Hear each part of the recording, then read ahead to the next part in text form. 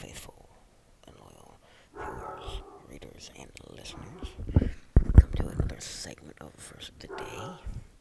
Today's verse comes from 1 Corinthians 16:13 through 14, and it says, "Be alert, stand firm in the faith, be courageous, be strong, do everything in love." So Paul finishes his letter to the Corinthian church, urging them to remain strong in their faith and to be alert. But what were they to be alert for? And what are we to be alert for? You have to be alert for the schemes of the devil, because his ultimate aim for those who are believers is not to take us out of God's hand. Because he can't take us out of God's hand, remember that. But rather it is to warp our minds and our hearts so that we are unwilling and unable to fulfill the purpose and the calling that God has for our lives. How do we keep alert and defeat the schemes of the devil?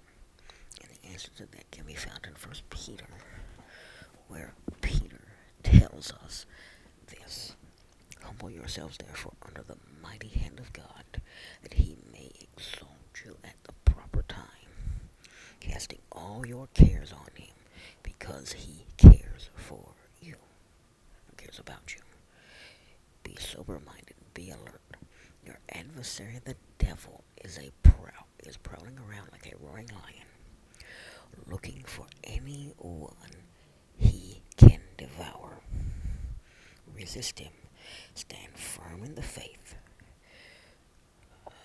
knowing that the same kind of sufferings are being experienced by your fellow believers throughout the world. The God of all grace, who called you to his eternal glory in Christ, will himself restore, establish, strengthen, and support you after you have suffered for a little while. That's 1 Peter 5:6 through 10. So Peter here tells us exactly what we have to do, not only to be alert to the schemes of the devil, but to resist those schemes.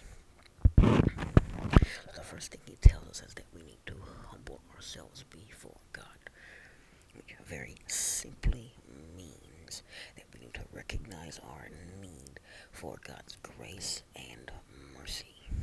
He then tells us we must resist the devil, which means we must choose to fight against the temptation that the devil is going to throw our way, to include fleeing from anything that is harmful to our spiritual maturity. And the last thing he tells us we must do is to be firm in our faith. Be firm in our faith, which means that we must put our hope and trust in the message we received about Jesus on the day we said yes to him. And it means we must find strength in those who have gone before us on this faith journey. The writer of Hebrews concludes his list of all of the people of faith that he knew about in this way. Therefore, since we also have such a large cloud of witnesses surrounding us, let us lay aside every hindrance and the sin that so easily ensnares us. Let us run with endurance the race that lies before us, keeping our eyes on Jesus, the source and perfecter of our faith. For the joy that lay before him, he endured the cross, despising the shame, and sat down at the right hand of the throne of God. Hebrews 12:1 and 2. So fixing your eyes on Jesus is the only way you can ever be alert to and able to resist the schemes of the devil. If you have never truly placed your faith and trust in Jesus as the Lord and Savior of your life, then you will never be able to be alert to and resist the schemes of the devil. And then I urge you to pray this simple prayer if you have yet to place your faith and trust in Jesus. Dear God, I know that my sin has separated me from you. Thank you that Jesus Christ died in my place. I ask Jesus to forgive my sin and come into my life. Please begin to direct my life. Thank you for giving me eternal life. In Jesus' name, amen. concludes our verse of the day segment. Now we are going to move on to a new segment. Since yesterday we finished up our spiritual warfare battle plan, now we're going to move on to a segment that is dealing with the Holy Spirit. So to fully understand the Holy Spirit, we got to know who the Holy Spirit is. So we're going to look at four passages of scripture that tell us who the Holy Spirit is. So the first one is Acts 1:8, and it says, "But you will receive power when the Holy Spirit has come on you, and you'll be my witnesses in Jerusalem, in all Judea and Samaria, and to the end of the earth." The second one is John 14:15-17. It says, "If you love me, you will keep my commands, and I will ask the Father, and he will give you another counselor to be with you forever. He is the Spirit of truth. The world is unable to receive him because it doesn't see him or know him. But you know him because he remains with you and will be in you." The third is John 14:25-26. It says, "I have spoken these things to you while I remain with you. But the Counselor, the Holy Spirit, whom the Father will send in my name, will teach you all things and remind you of everything I have told you." And the last one is John 16:12-15. And it says, "I still have many things to tell you, but you can't bear them now.